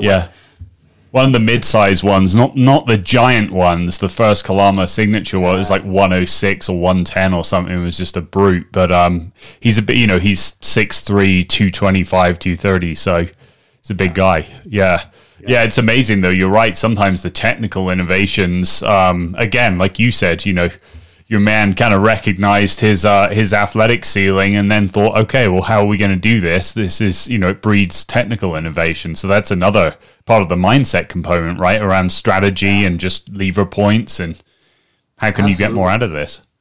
Well, I've struggled to find something to direct my physical energy to after I ceased to do skeleton, and that's largely paddleboarding. And I wanted to. I found myself, a couple of winters went by, and I thought to myself, I'm just waiting for summer. That's a horrible way to spend your winters. So I thought, okay, I'm going to get into cross country skiing because it's sort of like the same core, and some of the paddlers do cross country skiing in the winter. So I look at a cross country ski or a speed skate, it's very similar kind of an idea. And I think to myself, that factory made width of a ski and camber and length, there's no way that like, how do you know that that's the best one for me at 210? You know, do I have to, can I only make it longer or stiffen the camber or the whatever you call it, that distributes your weight over a longer period? That might cover everything. What if the blade was narrower or fat? Do I need it fatter to, you know, distribute my body weight over it? It probably relates to my style. It probably relates to, you know, if it's skating and you're on the edge more, does it make sense to have a longer and skinnier ski? I don't know if anyone, I would say 90 some odd % of athletes would say, Coach, you tell me what I should do. And that's the end of it. And that was the opposite environment that we had in skeleton. And part of that is because in skeleton, we start, you know, what is a runner? By the rules, a runner is a shaped bar. In other words, it's cylindrical. It's not like a blade that has two grooves cut out of the back half of it. So how far the grooves are apart dictates how much of that spine in the middle is distributing your weight. Now, if those grooves are too far apart, then do the edges even touch? Or, you know, like if it's a centimeter apart, then those edges don't touch at all because it's a curve. And then it's part two is, do the grooves go straight into the runner or are they very shallow so it can't sink into the ice if the ice is soft? All of these things you play around with. And then people invented, well, I'm going to have two grooves, but I'm going to put one of them, because that's the definition of a runner and you have to do certain things to meet the rules, but I'm going to put one of the groove a little more on the side so that edge isn't even going to touch. So it's going to be a single groove runner. Well, let's see how that works. And I'll try, you know, my point is that it was incredibly innovative. And everyone figured out what was the fastest for them relative to them and relative to the track they were racing on and the ice temperature and everything else. So it was constant experimentation, and it forces, you know, and I would say it's the same experimentation in terms of what makes a more effective training program for me, and how do I best prepare for a race? Is it thinking about watching a stupid comedy movie to take my mind away from it the night before? All of these things are individual to the person and requires a great deal of time and thought and ideally experimentation, because whether something should be effective for you or is effective for you are two different things. Because we'll just, you know, the guy saying after the fact that the guy is bouncing, the marathon runner is bouncing, well, he's supposing the end because he knows the end, so he says, oh, well, it would have been better if he didn't do this. That's not the scientific method, right? The scientific method is two different options and seeing which one works, and then trying to explain it after the fact. Yeah. And in other words, the experimentation is the key aspect to it. For sure. Speaking of after the fact, you mentioned in writing the book that you realized that there were a few of the topics that you hadn't even either come to or they hadn't fully developed in your mind during your competitive sporting career. Can you give us an example of that real quick? Well, I think the basic mindset of doing it because you loved it and wanted to do it and were interested in it and really focused on it wasn't something I did intentionally. It wasn't, you know, I looked at my parents saying, get out of the house, and we play, and I was lucky in my neighborhood, there were 10 kids all within a year of the same age, and we played for hours and didn't keep score. Okay, so why do we do it? Because it's fun in its own right, in and of itself. I didn't have an awareness of that as I did it.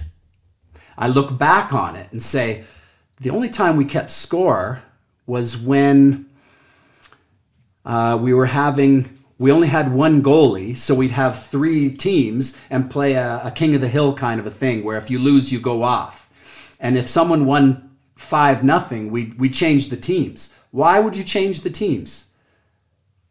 Because we had an awareness that the closer it was, the more fun it was. And if you lost 5-0 or won 5-0, that wasn't as fun.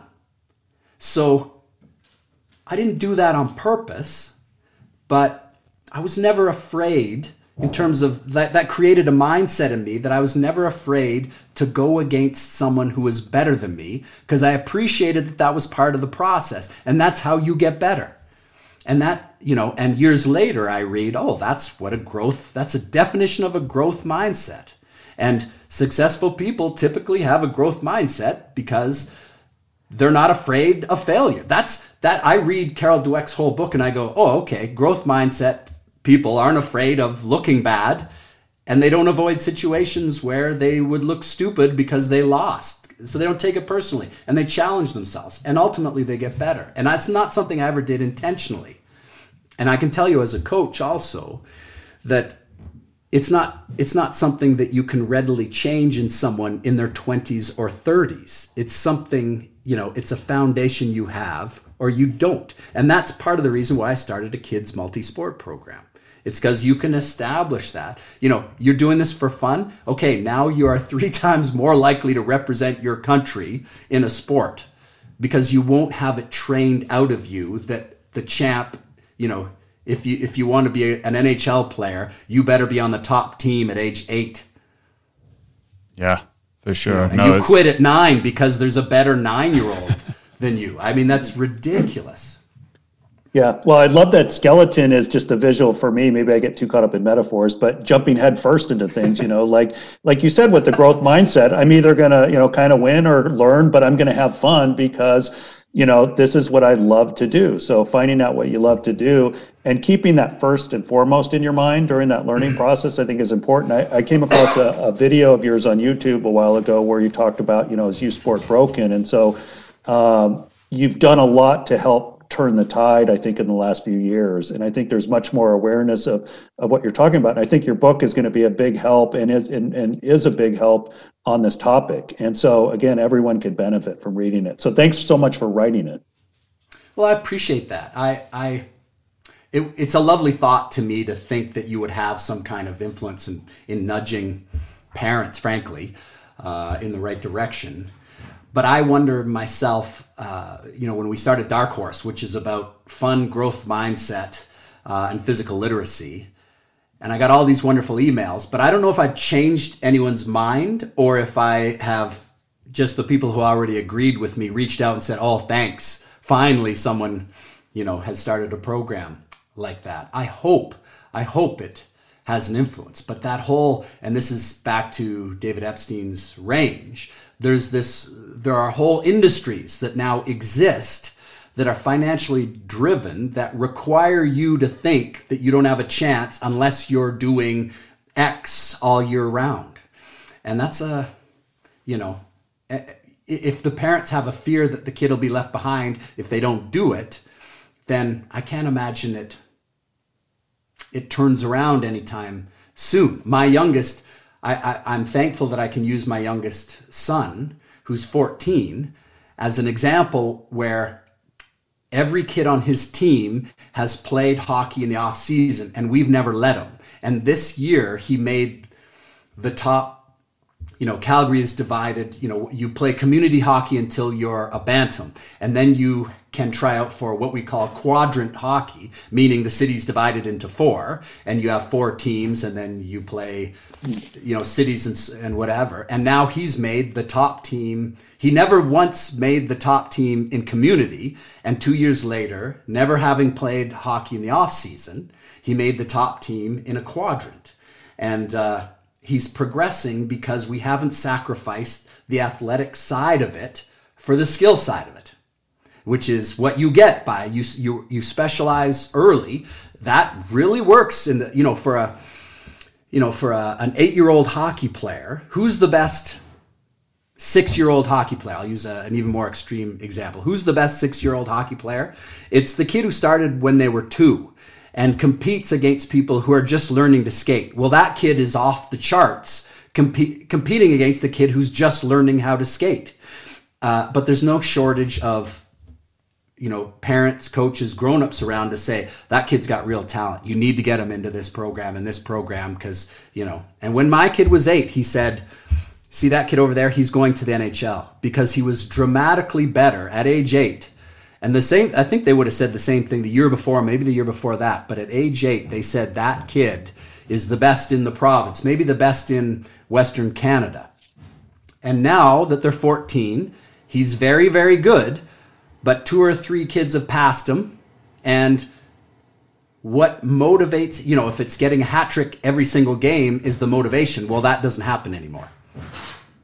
Right? So I always just thought, oh, you're doing that kid such a disservice by rating his future potential solely on comparing that kid to other kids his age. And he is truly off the charts for other 8-year-olds. But now at 14, he's very, very good, but he's not off the charts anymore. And where does that go at 16? And it's not fair to the kid, but this is the system where you can tell I'm on my soapbox now. I love it. No, it's good. I mean, we had a tennis coach tell us that in a certain rich part of Southern California that a lot of the parents think you can just fix any supposed deficiency or close any gap with money. Oh, they need an agility coach. Oh, well, he needs a personal trainer. Oh, he or she needs this or that. And he's like, unfortunately, and this is a former pro player at a very high level, that isn't, it's not a better racket. It's not all these individual skill or different physical element coaches. Yes, at a certain level that can be somewhat beneficial, but even at the, that elite college level looking at going pro, there are other factors in play here that can't be fixed just by you, the rich parent, throwing money at stuff. Yeah. When you say tennis, I think of that. There's a series of documentaries on Netflix called The Untold Story. Are you familiar with those? Caitlyn Jenner, Bruce Jenner becoming Caitlyn Jenner is a super interesting one. And there was one that was 2 tennis players, and they knew each other as kids, and the one lived in the family with the others, and it's, you'll know the names, was it Marty Fish and Andy Roddick? Yes, yeah, that's exactly right. Did you see that one? Yeah, I did. Okay, so I'm watching that, and I think, and Marty Fish says, I just need to come out of my shell. And I walked up to this guy and said, and we've been friends and known each other for years. And he said something to him like, you're going down, buddy, or whatever. And he screamed at the referee or a line judge or something. And he just came out of his shell and he won. And then that's the character he became. And they talked about it. I'm curious to know your perspective on this too, Jim, if you happen to see that one. But he came out of his shell and suddenly he was successful. And all I thought was, in the 2 sentences ago, you just described what I would consider perhaps the most dominant, mentally tough competitor of any sport in the history of sports, which is Roger Federer, who doesn't seem to react to pressure or tension at all. He just creates an environment in which other people crack under pressure. And it's like, you look at Roger Federer and he's like this and he's like this, and he doesn't see the parallel between, and I figure, I need to yell at someone to get the best out of me. Well, maybe he need to shock the system. Sure. But that doesn't, he implied that that's what you need to do to be successful. And there are a lot of people who would, buy right into that philosophy, except for the fact that in almost every sport, you can name some of the all-time greats who weren't like that at all. So at very least, I would say it's a product of you. It's relative to you, not some after-the-fact explanation as to why that would work or why that makes more sense. It might work today. I have a friend actually who was a rower, Jason Dorland. He was a 1988 Olympian, and he has this fascinating book called Chariots and Horses about how he describes the transition he went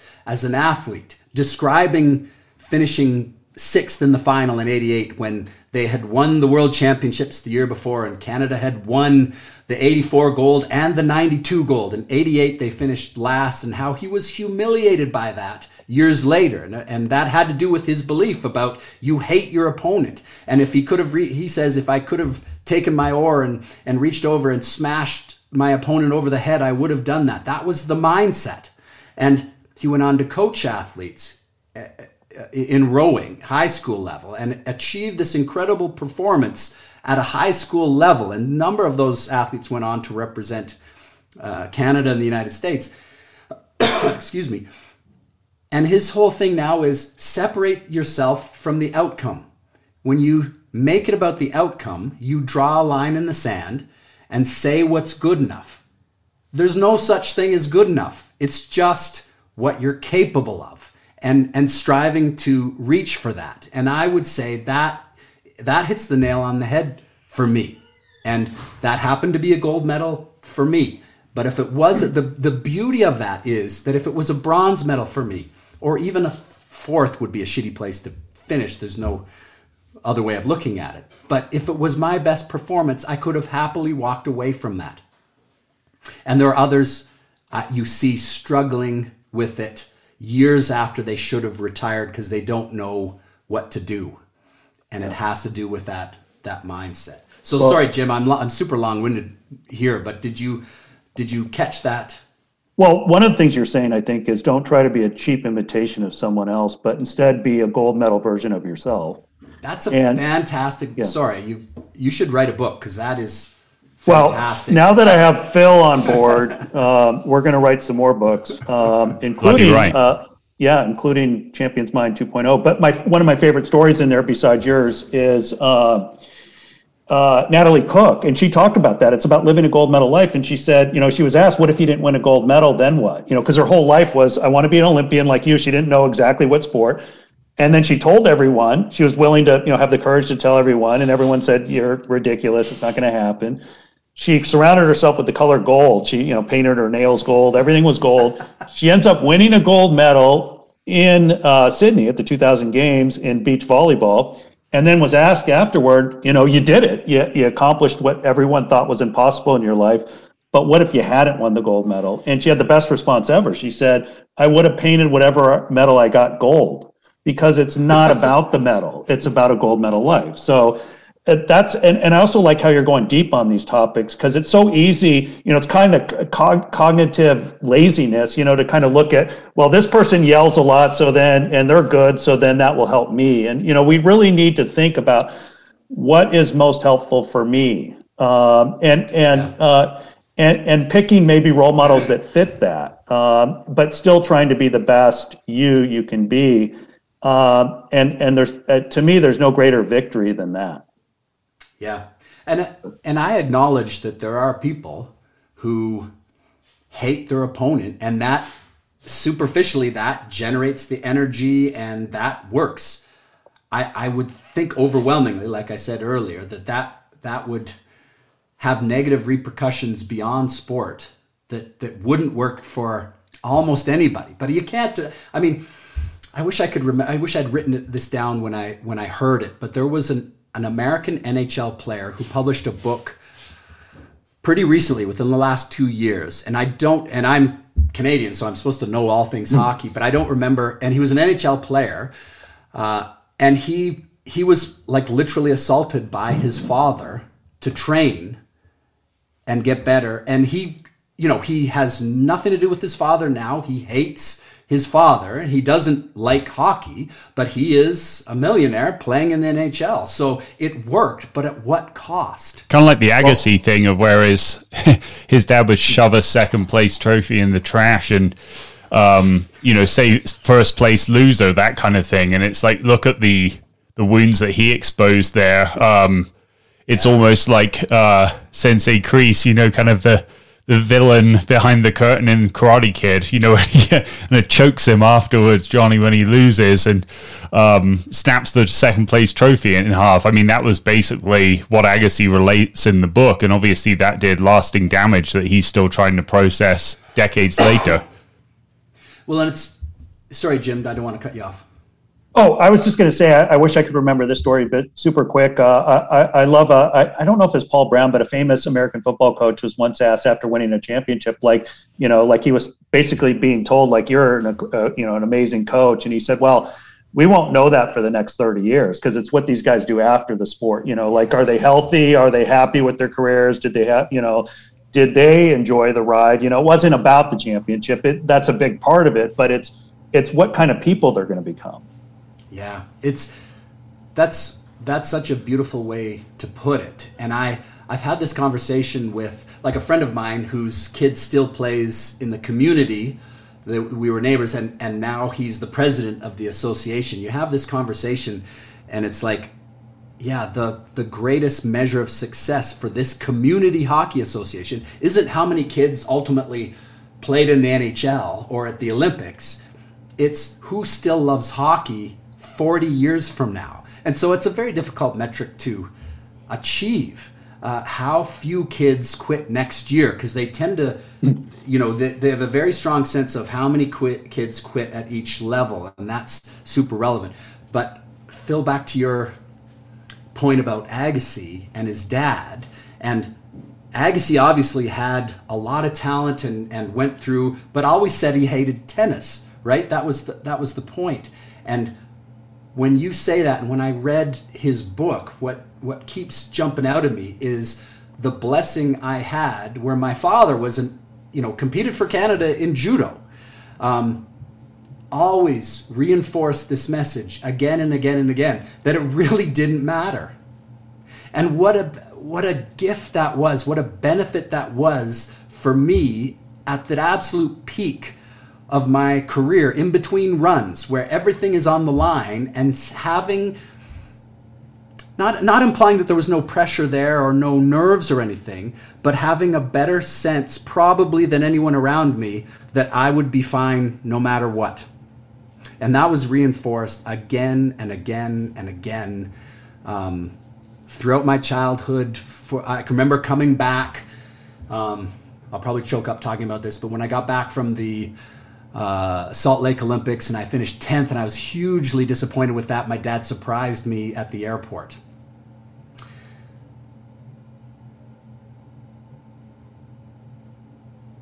And it was saying, you can edit this part out after the fact, guys, but just that he was there for me. And ultimately, he was super enthusiastic about my success. But that was fun. That wasn't how he...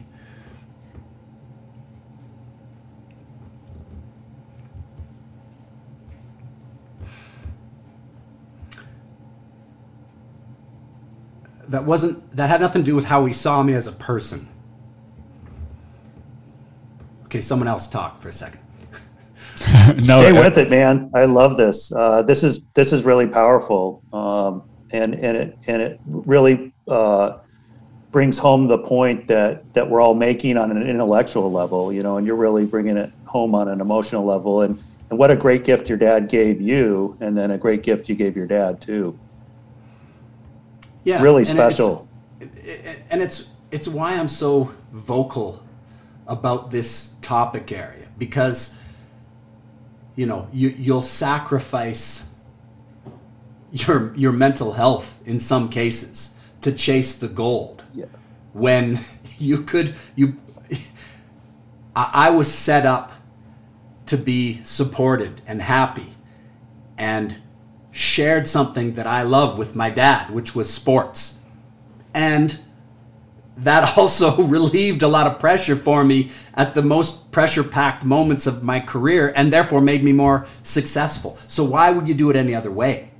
What is it about this crazy system that has pushed us in a different direction? Yeah, well, it's partly where, as you said, there's money involved. There's partly a keeping up with the Joneses element of it. And it's partly almost become like a lazy mode of conversation. You run into people that you haven't seen in a while. Oh, so what sports is your kid in right now? And it's like, well, didn't get that far in basketball, but I did manage to play college, in two sports. And I wasn't playing formally at all in basketball until I was like 15. So, it's almost kind of like that. And you see that in like Hakeem Olajuwon, and obviously he got a little further, but he was a lot taller and a lot more skilled. But it's that Siakam. Yeah, Siakam was on the path to become a pastor, I think. A preacher, and almost like a soccer junior player. Yeah, soccer player as well.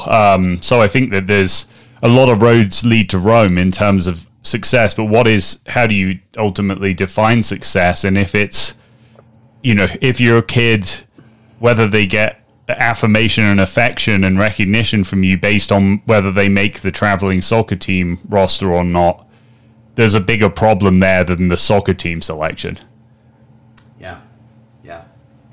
Yeah. So this has been great. Yeah, this has been great, and thank you for all the great work you're doing with that program and just the amazing perspective that you bring. This is just looking forward to bringing you back for a part 2 and diving deeper into that side of it. But we really appreciate you kind of pouring heart and soul into this, and also the book. So maybe we can we want to be respectful of your time, and we know you're coming off a night shift as well and need to get back to the family. But tell us where people can find the book, where they can learn more about you and start a conversation to dive deeper with you. Well, I've the easiest way is thetaoofsport.com. And there are links from there, but it's in essence, it's available on Amazon and Audible. And because it's on Audible, it's also on iTunes, the audiobook. But just Google the title or go to thetaoofsport.com, and I have links there. So that's the simplest. If you can remember the title, you can see the link. Yeah, well, this has been a real pleasure. Thank you so much for being so thoughtful and just spending 2 hours of your day with us. Well, yeah, and now you mentioned part 2, but I'm sure I won't have, as you may have experienced, I don't have trouble talking about something like that I'm really passionate about, and it's my pleasure. So, and I sure appreciate you on your platforms mentioning my book. I sure appreciate that very much. Yep, we're going to keep doing it because it's such an important work. So thanks, Duff, for joining us. Thanks for being a gold medal person. And thanks for all the gems today. I learned a lot. And I know our listeners will too. And I know Phil geeked out on the paddleboarding. Oh yeah. So, yeah, we could do a part 2 just on that. You're way too modest. So I'm going to mention you did 100 kilometers. You did 60 miles in one day, right? That's insane. Yeah, well, that was on a beautiful flat lake in BC, and I did one last summer that was from that's very kind of you. I appreciate that. But I did something that was quicker but more horrible and painful. That was 6 hours. That was from, you've heard of Banff in Alberta. It's a big mountain touristy town that we have near Calgary. And Canmore is about, 20K downstream from Banff, and it's where the cross-country and biathlon events were at the 88 Olympics. We have, cross-country World Cup races there still. And I paddleboarded upstream from Canmore to Banff, which is I think it was 24K. And that was, it's some of the fastest water was the last 4 or 5K. And that was the first time in my, I don't know how many years I've been glycogen depleted. And that was one of the least, I wanted to say that I had done that at age 55, but that was one of the least pleasant paddles I've done. That 60-mile one was a beautiful environment, and half the time the wind's blowing you that way, and you're with your friends, and that one wasn't nearly as bad as the other one. But Phil, we could do a separate podcast on just the paddleboarding. So that's 100%. Yeah. Thanks for joining us. If you enjoyed this episode, please tell your friends about the Champion Conversations podcast, and rate, review, and subscribe to the show on Apple Podcasts, Spotify, or your platform of choice. You can also follow Jim on Twitter at Gold Medal Mind. Go out and be a champion today, and we'll see you back here next week.